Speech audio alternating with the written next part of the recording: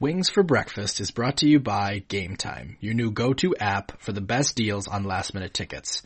Ticket prices drop right before the game starts, and because Game Time tracks prices in real time from thousands of trusted sellers, they're able to show you the best last-minute deals with prices up to 60% off. With Game Time, you can buy your tickets in just 2 taps. That's like less than it took you to start this podcast. The Game Time app is simple, quick, and easy to navigate. Download the Game Time app in Google Play or the App Store and score last-minute deals on tickets up to 60% off.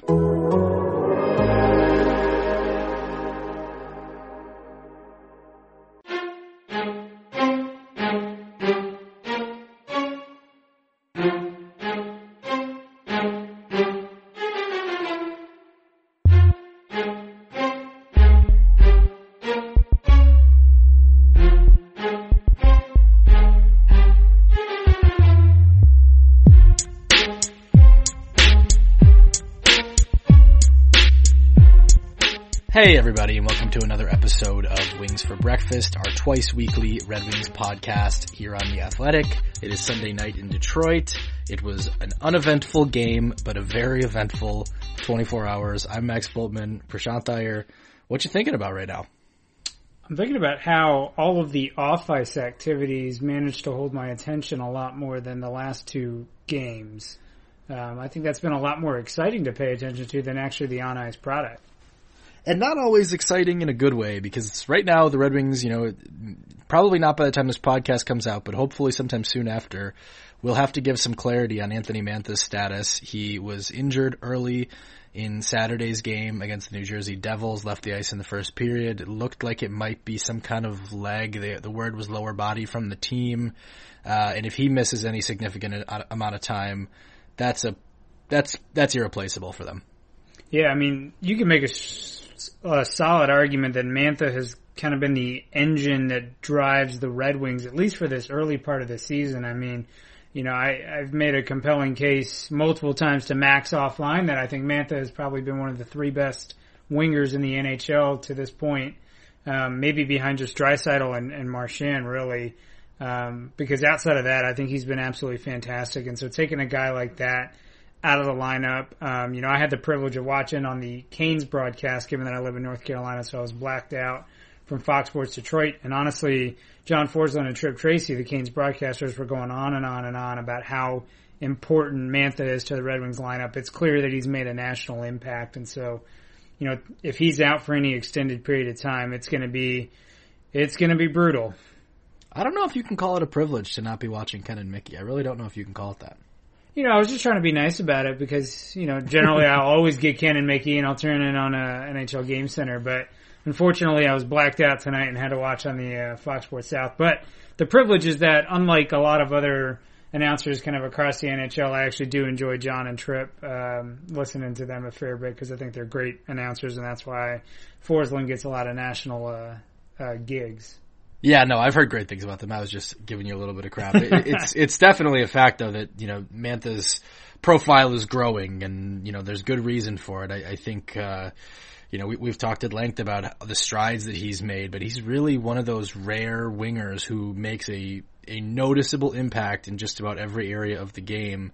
You go through the evolving wild, regularized, adjusted, plus minus categories. He's a standard deviation above average in all of them. There's just so few players in the entire league like that.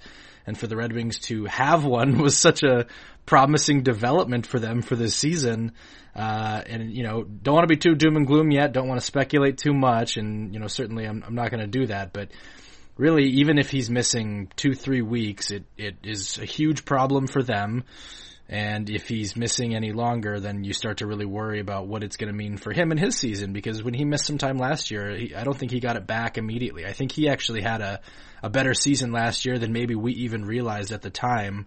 And that is in part due to the fact that coming back from injury seemed to take him a little bit longer to get back into the swing. And that's kind of where he finished, was in a really strong place that he carried into this year.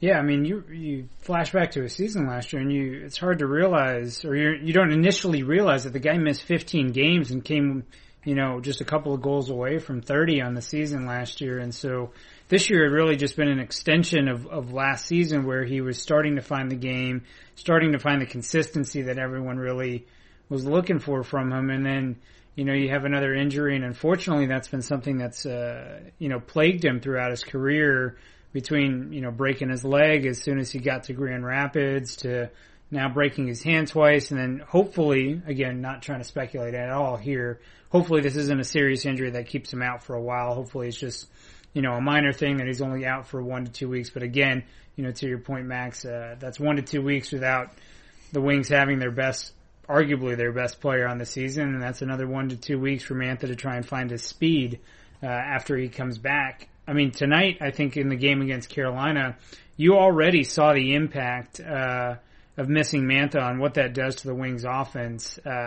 Using the evolving hockey expected goals model, which again talks about the quality of chances generated, and basically, if you get an expected goal of 1, you would theoretically expect the team to come close to 1 goal scored.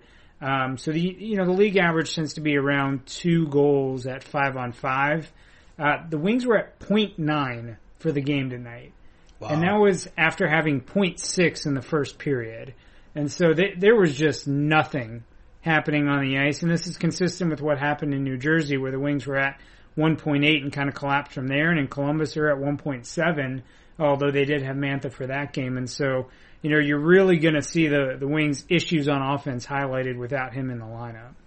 Yeah, he did see a team doctor Sunday night after the game. Jeff Blashill, as he kind of put it, didn't have time during the game to talk to the team doctor. The team will be off tomorrow, so hopefully get an update for you on Tuesday. That's about the earliest it could be. I don't see it really leaking out much before then, but obviously that is the news that will have everyone on pins and needles between now and then. One of the flip sides of it is that it made way for a slightly unexpected call-up of Filip Zadina, who, we weren't, he's been playing better for sure, but we weren't totally sure when he was going to get his look in Detroit. I don't think this is a permanent deal, a permanent arrangement as of right now. I think they're treating it kind of more day to day, but day one, especially in some pretty tough circumstances for him, coming into play his 3rd game in 3 nights, especially considering that last night until 4 a.m. he was on a bus on the way back from Milwaukee. So he played quite well in the first period and didn't look out of place in the second 2. Yeah, I mean, I had jokingly tweeted out, I think the night before, that, if Mantha is out for an extended period of time, it would certainly be fun to see Filip Zadina. I mean, he had been on quite the hot streak in Grand Rapids. He had 12 points in his last 13 games, not being able to record a point last night or the night before in Milwaukee, which had snapped a 16-point streak, but he had honestly looked more and more comfortable, and so it just seemed like a natural fit that if he had a top 6 injury for the Wings, that, hey, call up a top 6 forward. And, with Svechnikov, again, it looks like kind of bouncing in and out of the lineup a little bit. And then Rasmussen, again, being out with an injury, it seemed like Zadina would be the ideal top 6 guy to call up. And so, hey, he got the call up, and, like you said, I thought he was Detroit's kind of best forward for most of the first half of the game. I think as the game wore on, the fatigue caught up to him a little bit. This was his 3rd consecutive game that he had played, and he had played 4 in the last 5 nights. He's a 19, 20-year-old kid, but that does eventually catch up to you. And, he wasn't put in the best of situations. Blashill did say that he was going to get a chance with skilled line mates and power play time. Well, unfortunately, the Wings only got 1 power play, and it was at the very end of the game, and they weren't able to make much of it, and he didn't get a chance on that. And then outside of that, he kind of had his line mates as Filppula and Darren Helm, which, while Filppula is, again, a highly skilled offensive player, it's not necessarily the most advantageous situation, whereas he could have potentially slotted on that top line next to Dylan Larkin and Tyler Bertuzzi. But all that being said, I thought he had an excellent move in the first period. He walked Jacob Slavin and set up probably the Wings' best scoring chance of the night on a pass to Valtteri Filppula. And then he had a couple of great flashes of play. And I think one of the things that I really liked about his game was last year it felt like he was chasing the game a lot. He was always trying to recover back to the right position. He was not where he needed to be and was having to chase that spot. But tonight I thought he looked very much where he was supposed to be. And as a result, he got almost 15 minutes of ice time because of it. Well, well beyond what I was expecting him to get. Yeah, I think 15 was on the high end of what I was expecting too, and like you said, the play to Filppula was a nice one. He had a kind of a pass that maybe didn't get as much. It didn't create as much, but I thought it was still really nice to Darren Helm. I think that was in the second period where he kind of got the puck and threw it to Helm, and I think Helm was kind of locked up and couldn't do anything with it. But this is something that I think people should get used to seeing from Zadina. I know he's been billed as sniper. He can make some really nice passes, and especially in Grand Rapids lately. A couple games ago, he had at least 2 passes on the same shift, both of which should have been assists. One of them was to Ryan Kuffner, who had a wide open net. Puck hit him in the tape, and Kuffner just couldn't quite handle it. But, you know, two passes on the same shift that were just beautiful setup plays. So, get used to that from Filip Zadina. I know, you know, he's a shooter, and that's, you know, well warranted because he does have a really nice shot. But he's going to make some plays too. Yeah, it's really interesting. And Max, I got a question for you since you've watched a lot more of Grand Rapids than I have. You know, when we saw him in the prospect camp, and then when we saw him in the preseason, it really just seemed like he was forcing the play and almost forcing his shot to a certain degree because he was so snake bitten. He was trying to get that goal. It almost seemed like he was maybe shooting in scenarios that he needed to pass a little bit more or should think about passing a little bit more there. Do you feel like he's kind of figured out that balance a little bit more? Because, you know, to your point, I thought he was very appropriate. He knew when to press, when to take a shot tonight, and he knew when to set up those passes and kind of create space for himself. I think he was passing like a pretty good amount at the prospect tourney too. Like he had plenty of assists. I think he was maybe the tournament assist leader in Traverse City actually. But I do get your point that about the pressing, and I think there were some plays. I think he kind of went hunting a little bit in Traverse City and was like, all right, I'm going to find my shot. And it just didn't work. And I think what's worked for him in Grand Rapids goal scoring wise as a difference is he scored some dirty goals. And I don't know that was something that a year ago Filip Zadina would have been doing, is, you know, getting to the net, getting the ones that take a weird redirect, getting the ones where you bank it off the side of the goalie. Those are the kind of goals he's kind of been scoring lately. He still obviously has the one-timer in his bag. He's used it. He's scored on it, all that stuff. But I think the difference in his production is more about he's getting to the right areas of the ice, he's competing all over the place, he's getting the puck back, and then all those things allow him to have the puck more and set up those plays. But to your broader point, I do think he looks a whole lot more comfortable, a whole lot less frustrated than he did even as recently as September. Yeah, I mean, tonight was night and day, and again, I'm comparing a very small sample size of, you know, the one game this season compared to his games last year, where, again, he looked a lot out of place. He didn't really look comfortable. He didn't seem to understand the speed of the NHL. And tonight, I mean, you can make an argument he was Detroit's best forward, or at the very least, one of their top 3 forwards. I mean, I thought his line with Filppula and Helm was Detroit's most productive line on the night. You know, those 3 guys actually finished with a 5-on-5 Corsi for, and again, this is just the quantity of shots attempted. Those guys finished at 57%. On the night. Nobody else, none of the other forwards were north of 50, save for Tyler Bertuzzi. And so, you know, I thought that was probably Detroit's best line, and I thought he had a large part in that, you know, with all of his great playmaking ability. And so I'm going to throw another question out at you.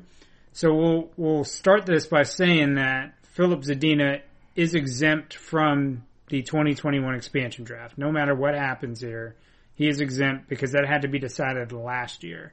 So given that, you know, if he continues to play the way that he looked tonight, and he looks like he belongs, or at least is comfortable in the NHL, do you burn his entry-level contract?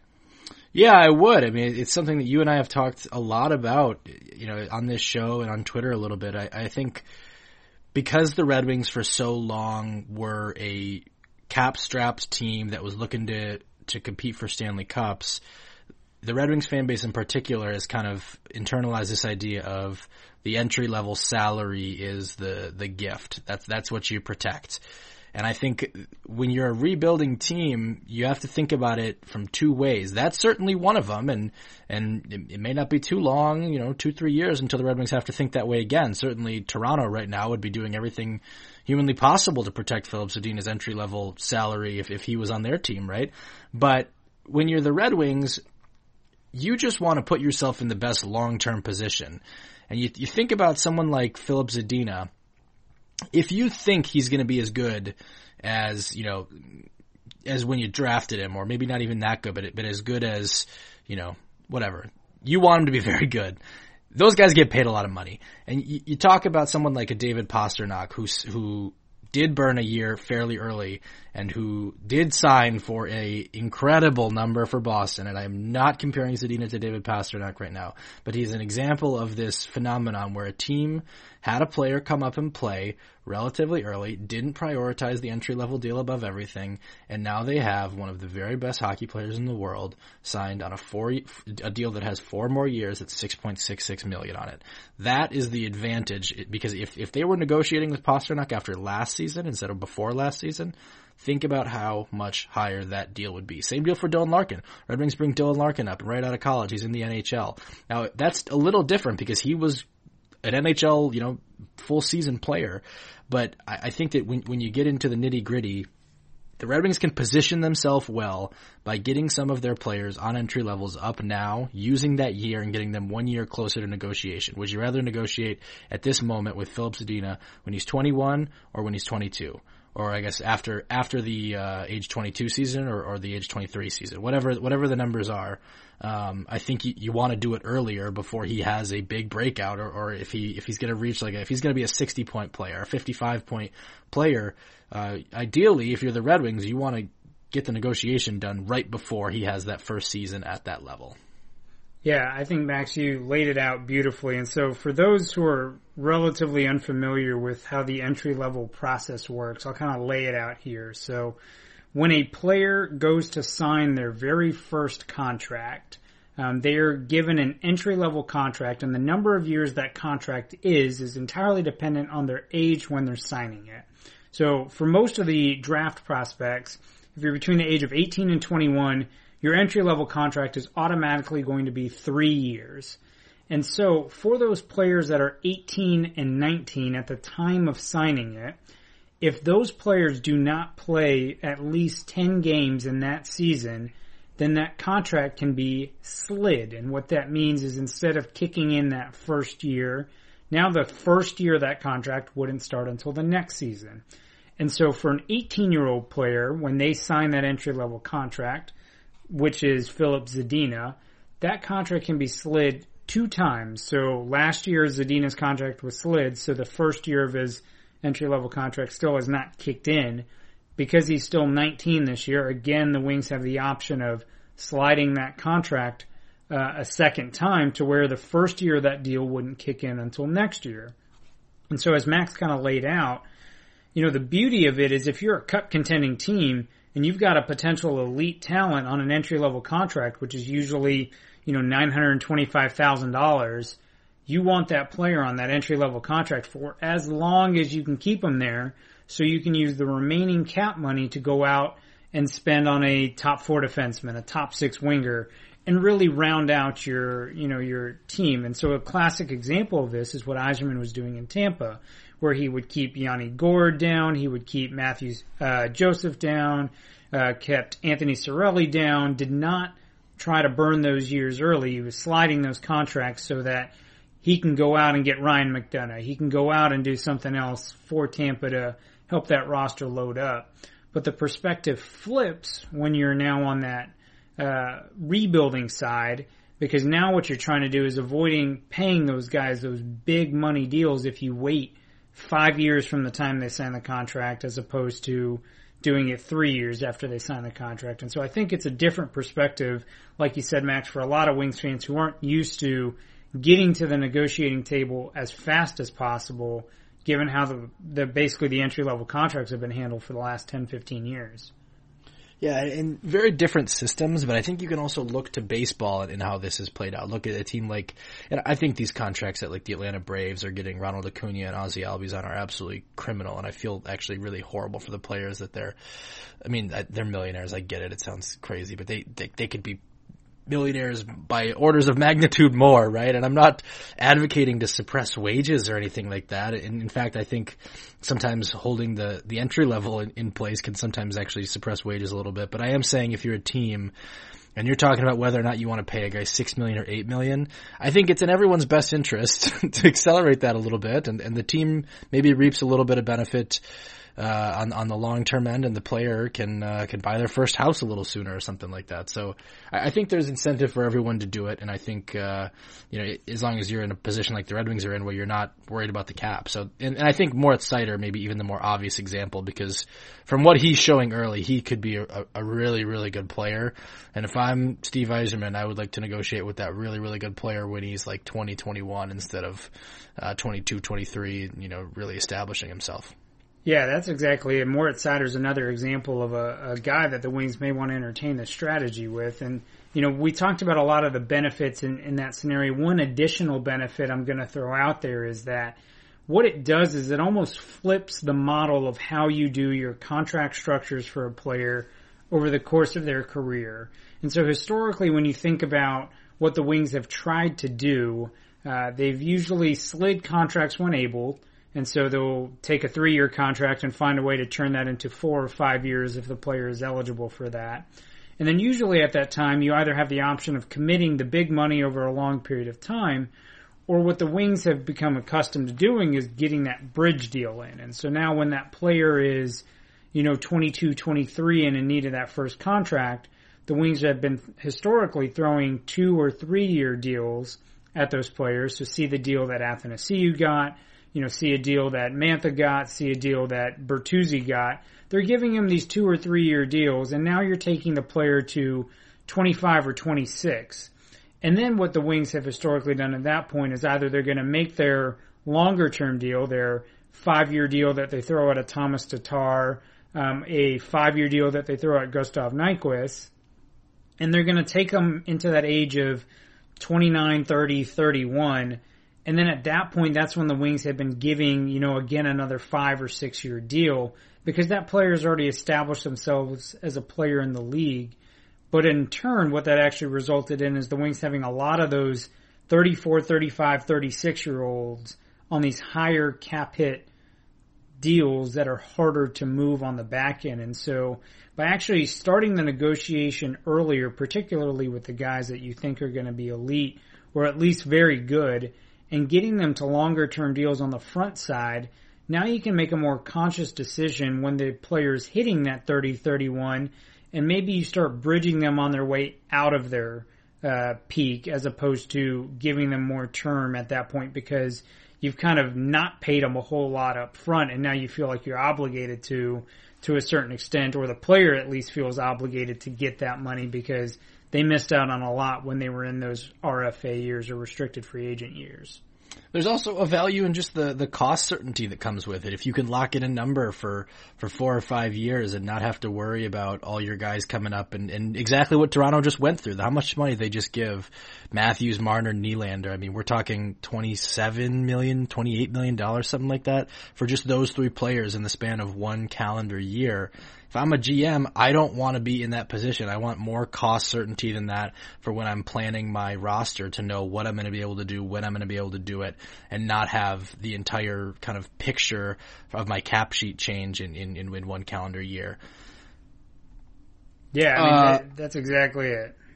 Yep, 100%. All right, moving along a little bit from that, though. Anything else from this game really jump out at you? Anything from the weekend? Obviously, there's, it feels weird to go all the way back to Thursday night in Columbus, but anything from the last time we podcasted, I guess, that you really want to talk about? No, I mean, I think one of the maybe bright spots for the Wings is I thought Jimmy Howard at least looked relatively solid against Columbus. I thought he looked okay, and I thought tonight against Carolina, I thought he looked real good. Had the one weird goal go in, but hopefully that's a sign of him finding his game. I think he's only had maybe 1 bad period out of the last 6 that he's played, which is, hey, that's a major improvement for the Wings goaltending. So something I'm keeping my eye on as we're moving into this next week.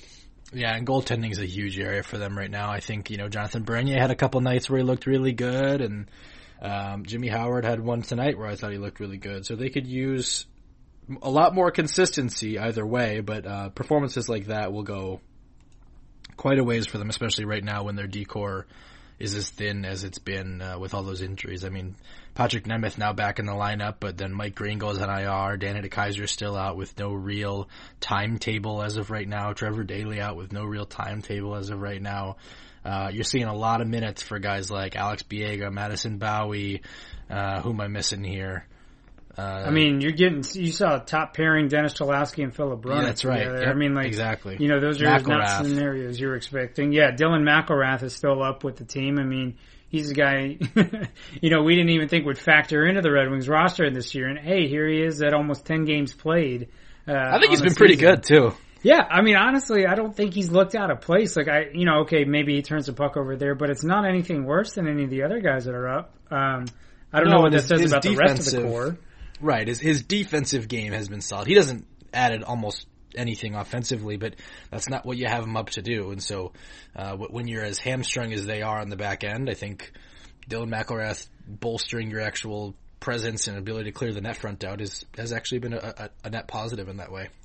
Yeah, I mean, I've had no issues really with his game. I think he's been essentially a neutral player for the Wings on the back end. Obviously throwing it back to what we were just talking about, he's a guy down the road that, again, if the injuries continue to mount or the Wings do move some people out and he's still up with the big team, he's a guy I would like to see subbed out for Moritz Seider to get those 10 games in. And again, it doesn't have to be burning his development.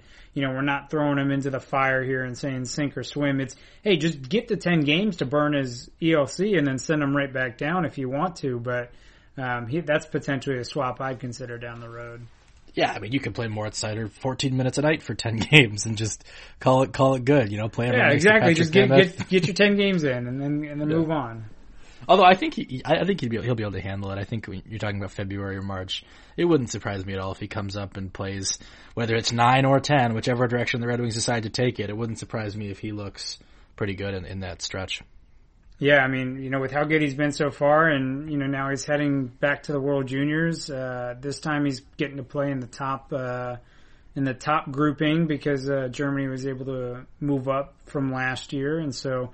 We'll see. I mean, he captained that team last year as an 18-year-old in their little play-in, and they were able to get back in, and now they're in a grouping with Canada, Russia, and the U.S. So I'm real excited to see what he looks like there. And I think if he has a real strong World Juniors, then I think at that point you're going to have to really consider getting him up to burn that entry-level contract.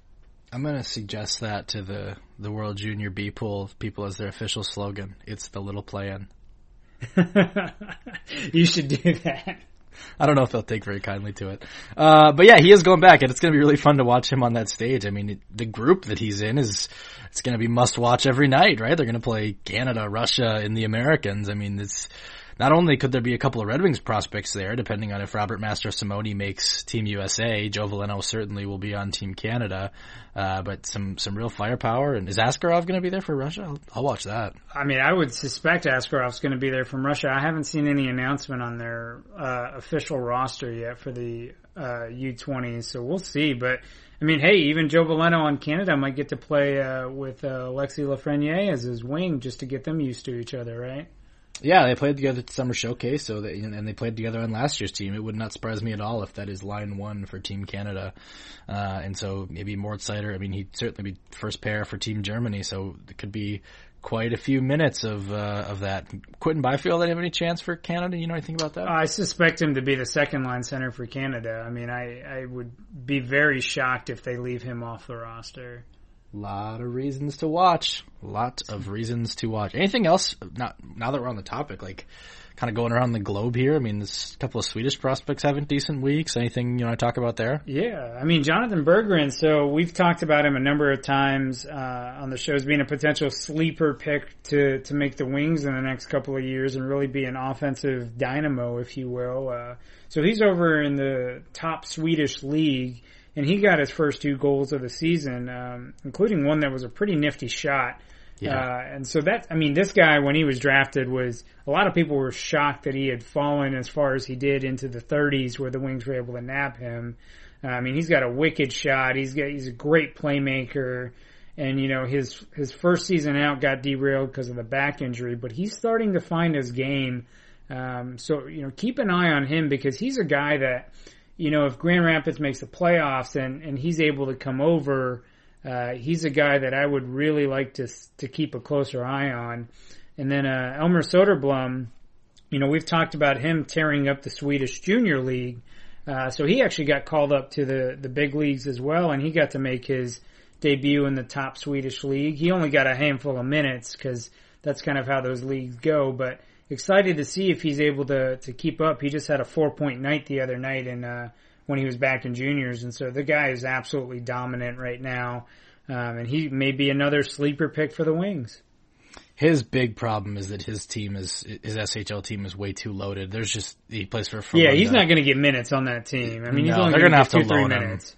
They need to loan him to the Allsvenskan or something because he's putting up like 2 points per game in that league. It's just not fair to anybody, for his development, for whatever. Like, I'm sure he enjoys the clout or whatever, but it's probably time to get him a little bit more of a challenge. And then obviously Berggren playing for Skellefteå, it's a pretty good team, and I think that, I don't know if they're like top tier right now in the SHL, but they could have a little bit longer season that could limit his ability to come over to Grand Rapids. But, you look at the gains that he's made, and obviously he had that back injury that cost him pretty much all of last year.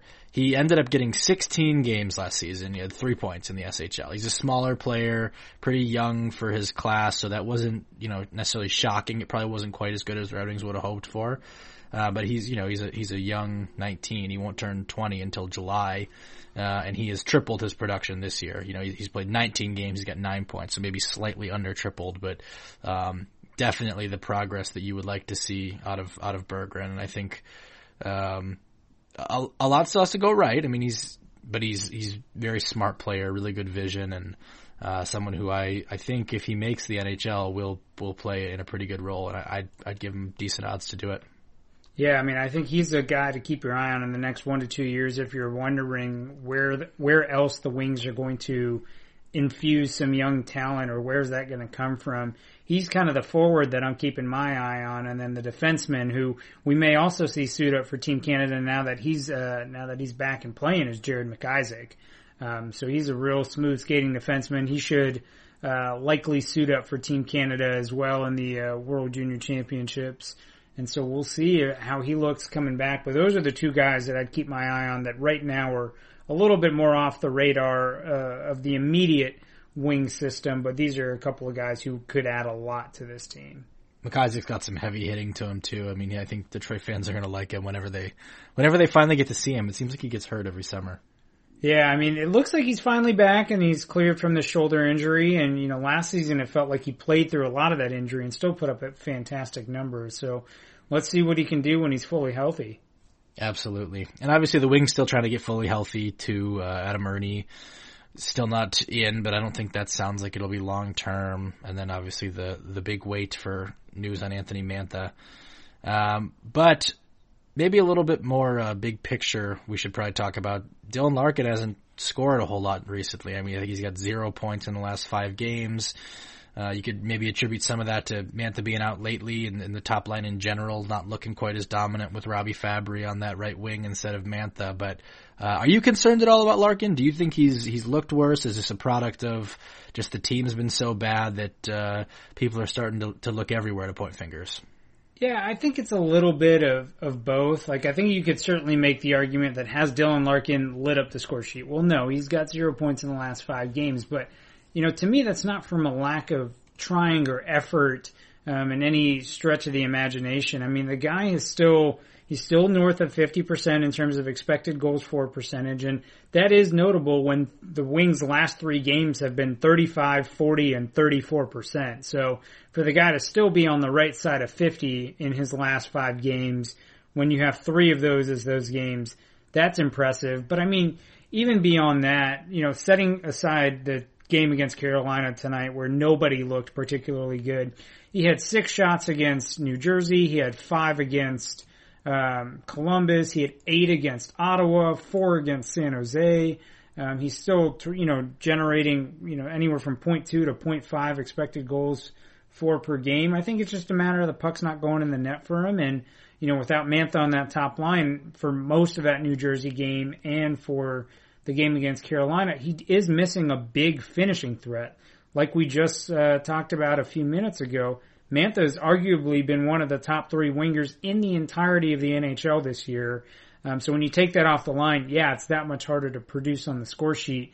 So he's dealt with that for the last 2 games, but he's still got the motor, he's still driving, he's still generating chances, and he's still winning the on-ice battle when he's there. So I'm not particularly concerned. I think if it stretches into 10 or 15 games and, we're still seeing that scoring production lacking, then I think we can have a different conversation because he's going to need to shoulder more of that scoring load if Mantha is out long term.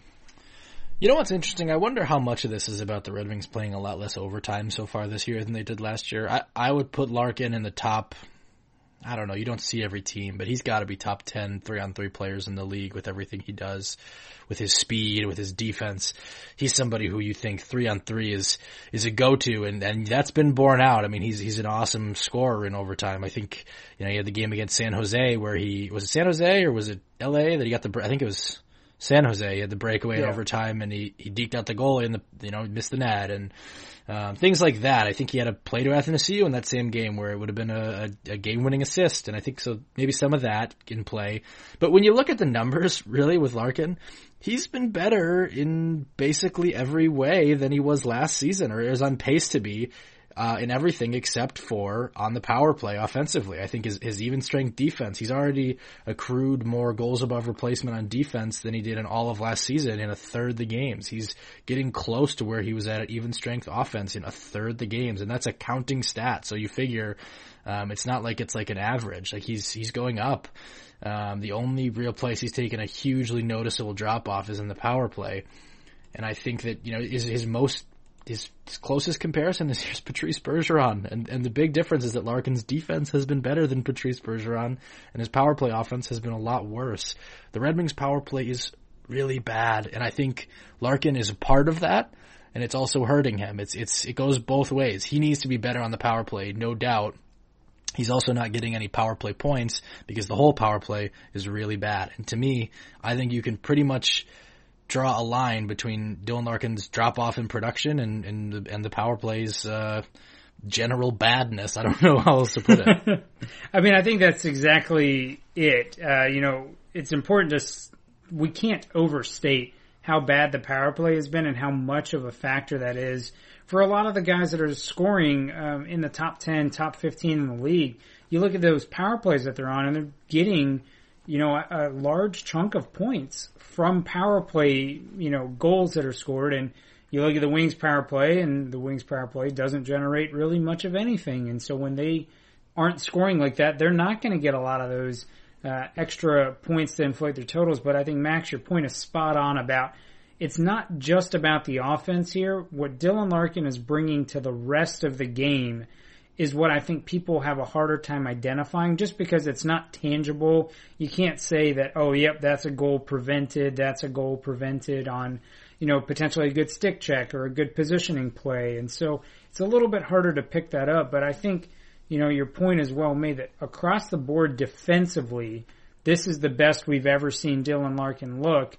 And yeah, while, we're not getting to see him go end to end, part of that being we're not getting a lot of 3-on-3 overtime. And he's not really breaking out and leaking out of the defensive zone to generate those chances. It's the reason is because his defense has really taken it to the next level. You can make an argument that he belongs in the Selke conversation. That's how good he's been this year. So I also think one reason that gets lost is because we talk about defense, and that doesn't have to be in the D zone, right? Like, I think Dylan Larkin, in a strange way, some of his defensive ability comes with just how well he forechecks when he's in the O zone, when he doesn't have the puck. Like, you're on offense, that's absolutely true, but one of the best ways to defend is to never let the other team in your zone, and he's so good at going up into a corner and knocking a puck loose. And no, he probably doesn't turn it into a scoring chance as much as you would like, but more often than not, that line is able to keep pucks in the opposing team's end, and that's how you see things like, oh, they shut down the McDavid-Draisaitl line, oh, they kept the Bergeron-Pasternak line pretty quiet. That's how that happens. Yeah, I mean, that's exactly it. If you throw it back, I mean, Wings fans should know this. Why were the 2007, 2008, 2009 Wings teams so dominant? Well, Datsyuk and Zetterberg always had the puck. Yeah, you saw the flash and the flare of Datsyuk with the takeaways, and that's honestly how he became to be known as such a great defensive player, is the way he would pick people's pockets. But it actually took a lot longer for Henrik Zetterberg to get similar recognition because he wasn't as flashy. But the reason those guys were always looked so good defensively is they always had the puck, or they always had the puck in the offensive zone. You weren't ever breaking out of the offensive zone cleanly against them. And so I think there's a little bit of that with Mantha and Larkin and Bertuzzi, the way that line forechecks. They forecheck so well that teams just don't break out.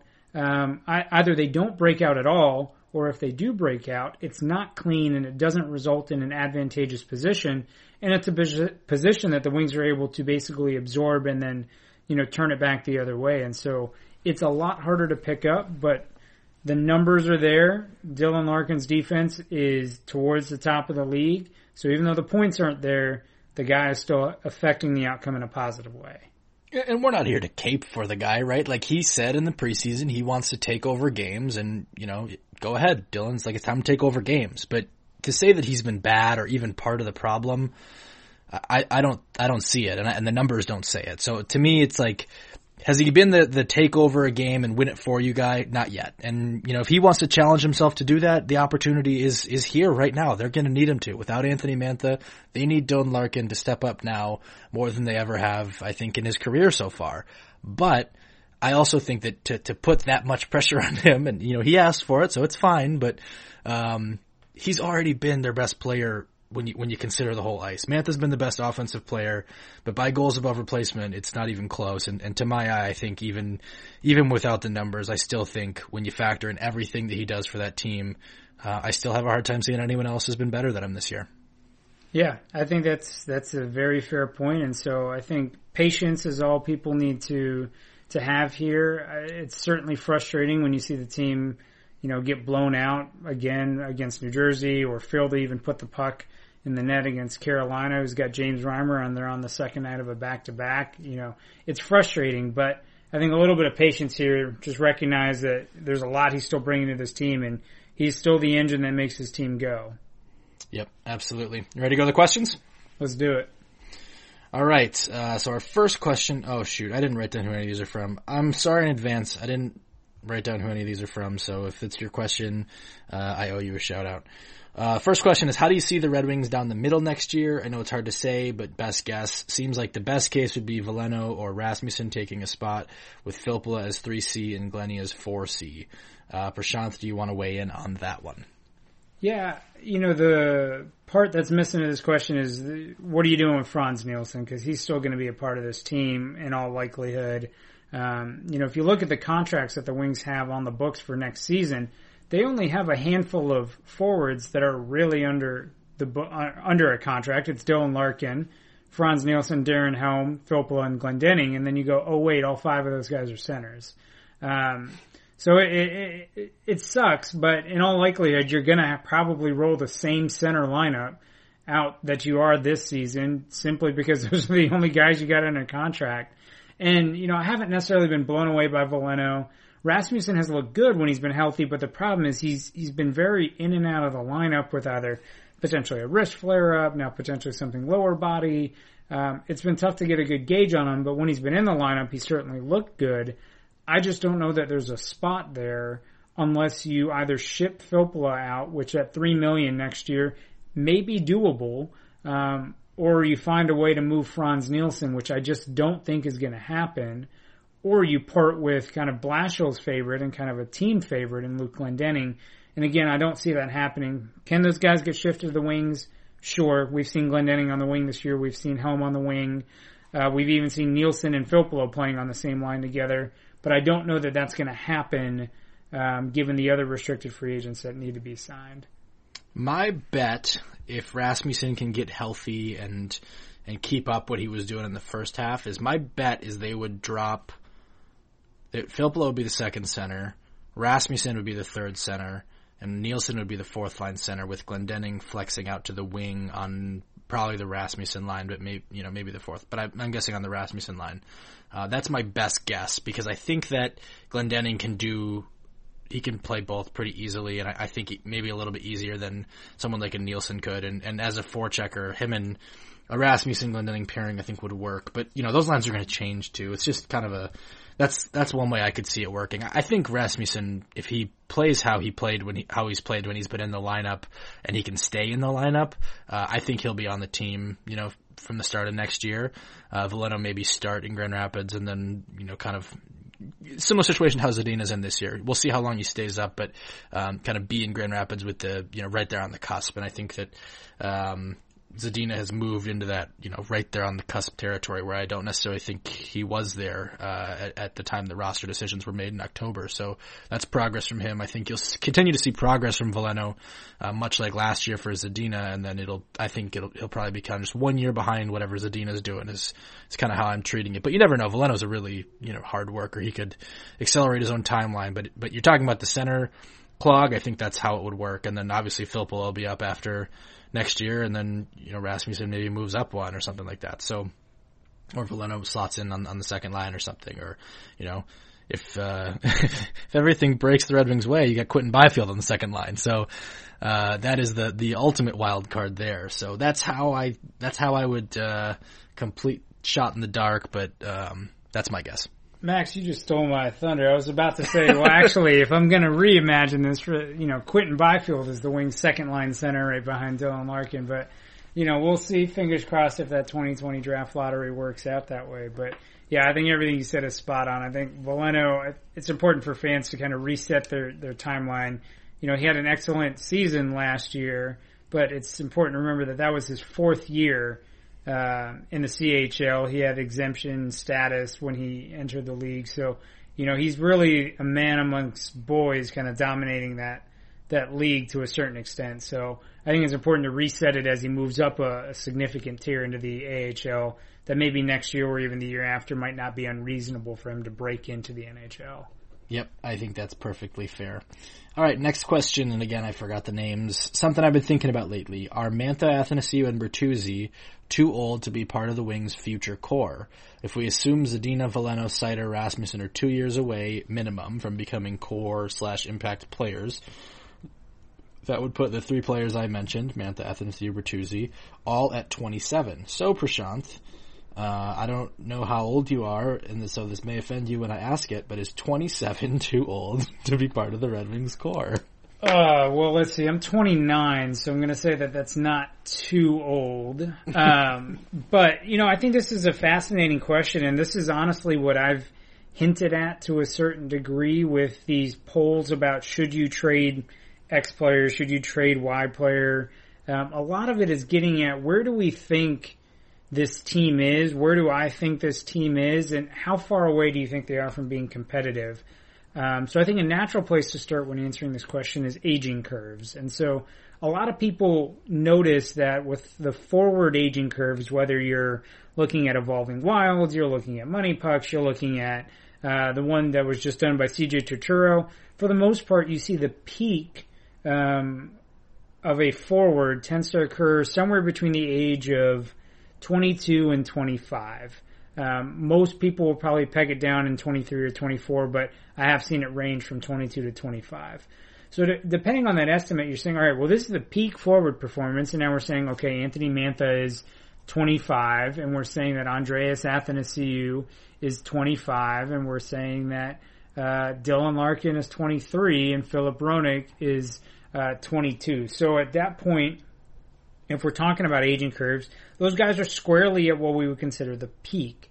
And so a lot of people lose sight of this, but I think the important thing to note is from that peak to about the age of 30 to 31, NHL players tend to preserve about 90% of their peak performance. So when you're looking at the decay from that peak to the age of about 30, 31, even 32, you're really only seeing about a 10% drop off from that peak.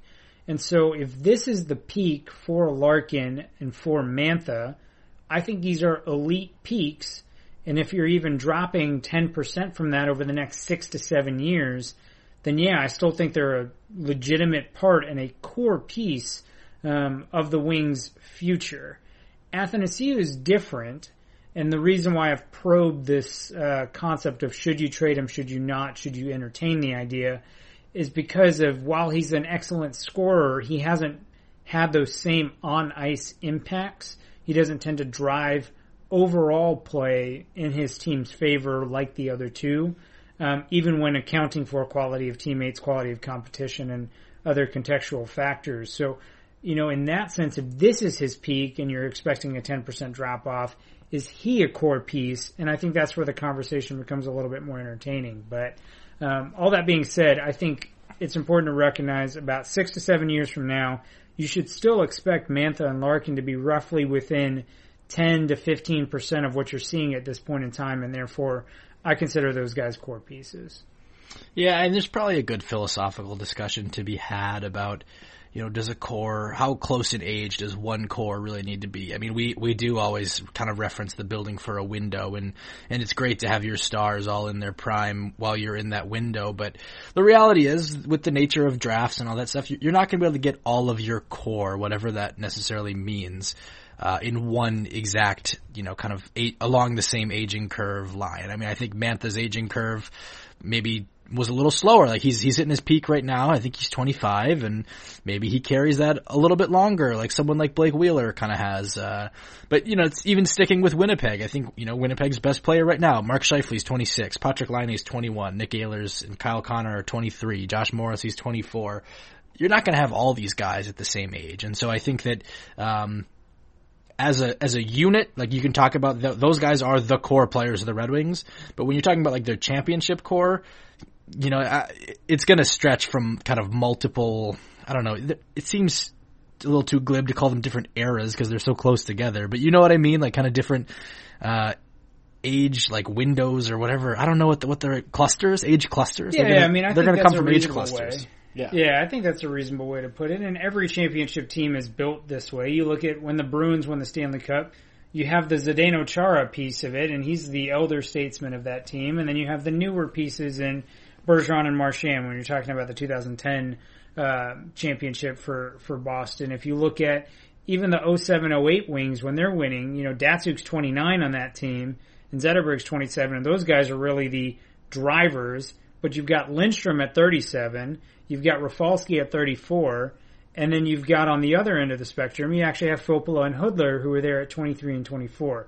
So you have a lot of those age clusters. Like, yes, Nick Lidstrom was the driver on the defense group for that team, but the real core forward pieces are 29 and 27, and then you've got the sprinkling of youth. And so if you're thinking about this from Detroit's standpoint, could you do it with Larkin and Mantha? With Mantha being 29 and Larkin being 27 and having the sprinkling of youth of Zadina, Veleno, potentially whoever you're picking this year, whether it's Byfield, Lafreniere, Rossi, Perfetti, any of those guys. Yeah, Roenick. And then you have Seider and Roenick on the back end. And so now I think you are talking about a lot of a similar, age cluster type groupings here where it can still work so long as the elite level talent is still there at some point. Yeah, and I know that Danny DeKeyser's contract for so long had felt like an albatross, but let's say that, Danny DeKeyser at age like 31, 32 is still a top 4 piece for you or whatever when you're in the playoffs. I think that's fine to have too, a little bit more veteran stewardship kind of thing. So, I don't think you should get too bogged down is what I'm saying in having all of your quote unquote core be in the same age window. It's actually probably healthy to have them in different ones because as one or two players moves out of those prime years, you should have one or two more prospects coming in. And ideally, if you're a really well run team, you're just going to cycle like that for years and years. Yeah, that's the goal and that's the dream. And so I don't know that I would be super concerned with 27 for being the ages of Larkin and Mantha in a couple of years. But I will say, I'm 24, so if 27 is the cutoff for old, I'm going to live it up for the next 3 years. Yeah, you got 3 years to do it, Max. All right, then I'm start getting grays. I probably will be bald by 27, though. Last question is, will Blashill ever stop blending the lines? I'm a little bit editorializing. Please explain some of the possible logic of the line blending beyond spreading the talent and hoping for the best. And for kicks, maybe offer some of the drawbacks. Yeah, I mean, this is, everyone's fascinated by the Blashill line blender, if you will. Everyone is basically suggesting that this is detrimental to players and that potentially it's problematic in terms of being able to build chemistry, things of that nature. I don't personally have that big of an issue with it. If I'm looking at it, yeah, there's certain pieces in chemistry that works together, but at the end of the day, the issue for Detroit is they simply do not have enough talent right now to stick with certain combinations as much as they may seem to work. Because what you're basically committing yourself to is, fine, only 1/4 of the time am I going to have this combination on the ice. And, you can certainly play it up a little bit more ice time for one line compared to another. But at the end of the day, you're not giving yourself the opportunity to put your best players on the ice as much as possible, given that I don't necessarily think their success is always tied together. And actually, this is an interesting question. And for anyone who's curious about this whole line juggling thing, Tyler Dellow, who now is with the New Jersey Devils, but previously wrote for The Athletic, back in 2017, he actually wrote an article that was titled, "Is Your Favorite Team Coached by a Line Juggler?" And he actually investigated every head coach back in 2017. And actually his article started because somebody asked him, is Jeff Blashill a line juggler? His answer was yes, but it's not substantially more than the rest of the league. And so I think we get frustrated by it, we being, myself and then a number of fans that are going to mention this too.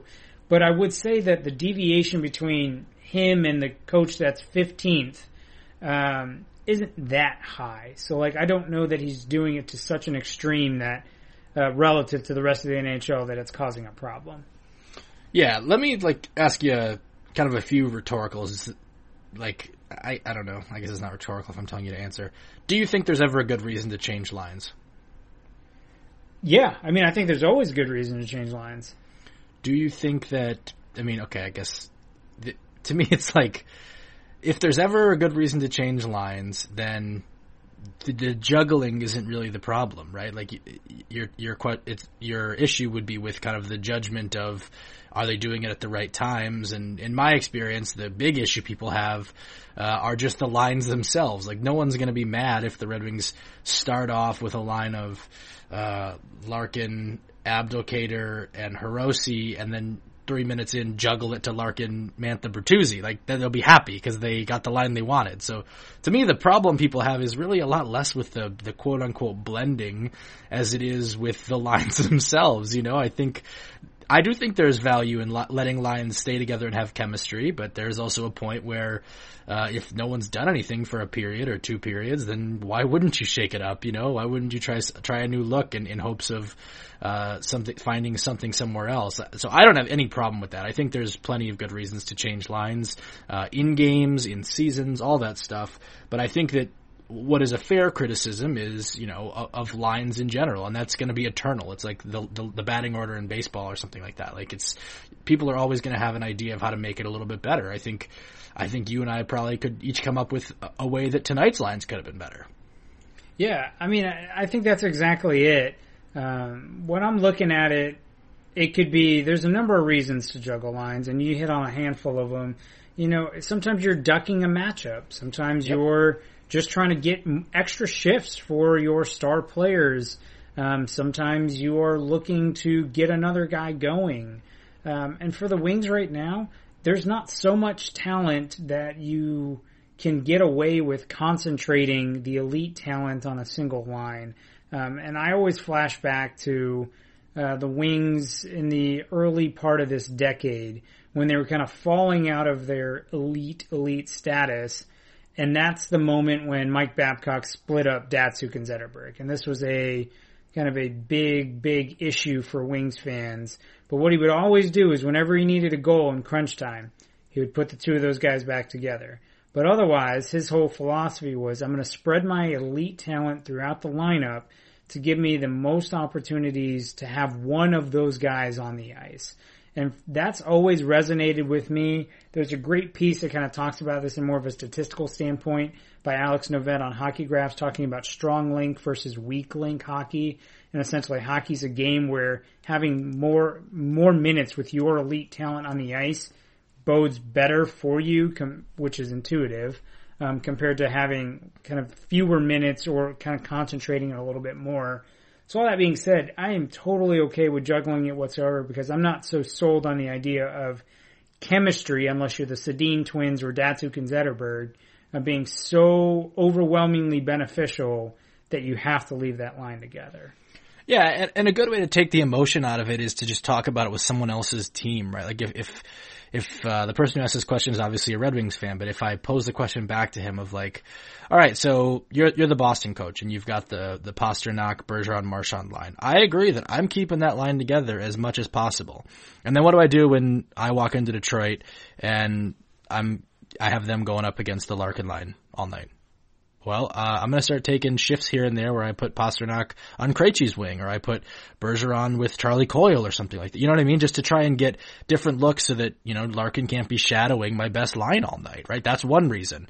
Another reason, let's say that you are the Colorado Avalanche coach and you have, or let's not do another one-line team. Let's do like you're like the Vegas coach and you've got a few pretty good lines and then you're like, oh, well, it hasn't really worked, so we're down 2-1 late, and okay, let's stack Stone with Marchessault and Karlsson and just get all of our super studs because they're going to have the puck all game because Stone and Karlsson are two of the best defensive forwards in the league, and we're going to know they're going to have the puck, and then hopefully Marchessault can finish one when they get it to him or something. There's all kinds of good reasons to shake things up during a game that I think are a lot easier to understand when you don't have the emotional charge of it being your team or your players or stuff like that. And so I guess I would just kind of encourage people to look at it that way and try to think about it from as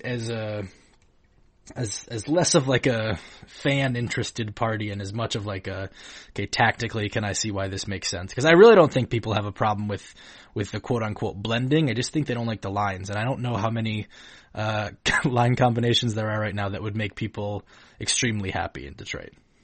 Yeah. I mean, I don't know that there's really any optimal combination of lines that is going to put this team marginally better or markedly better than where they're at right now. And so that's why I don't really have any issue with the blending of lines. I know a lot of people will tout the Blashill line juggler and this and that, but at the end of the day, there's just simply not enough talent on this team and even having optimal lines, you can leave them as long as you want. I don't buy this notion that the chemistry between certain players is going to over and above put this team somewhere else, or in a better place. Yeah, and I think it comes up a lot with young players. So something like Zadina comes up tonight.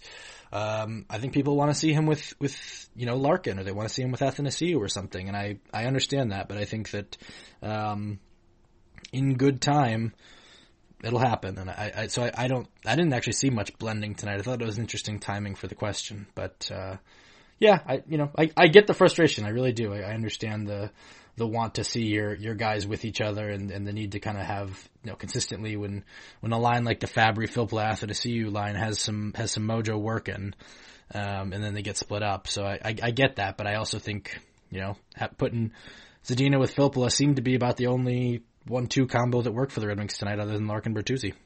Yeah, exactly. And so again, I think it gives an opportunity for other players to get going when you're able to spread that talent out a little bit.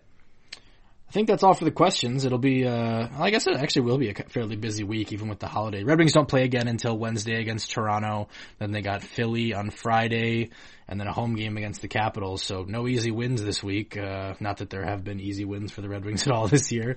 But any thoughts on the week at large, or what you thinking? Sheldon Keefe, Toronto Maple Leafs. That's right.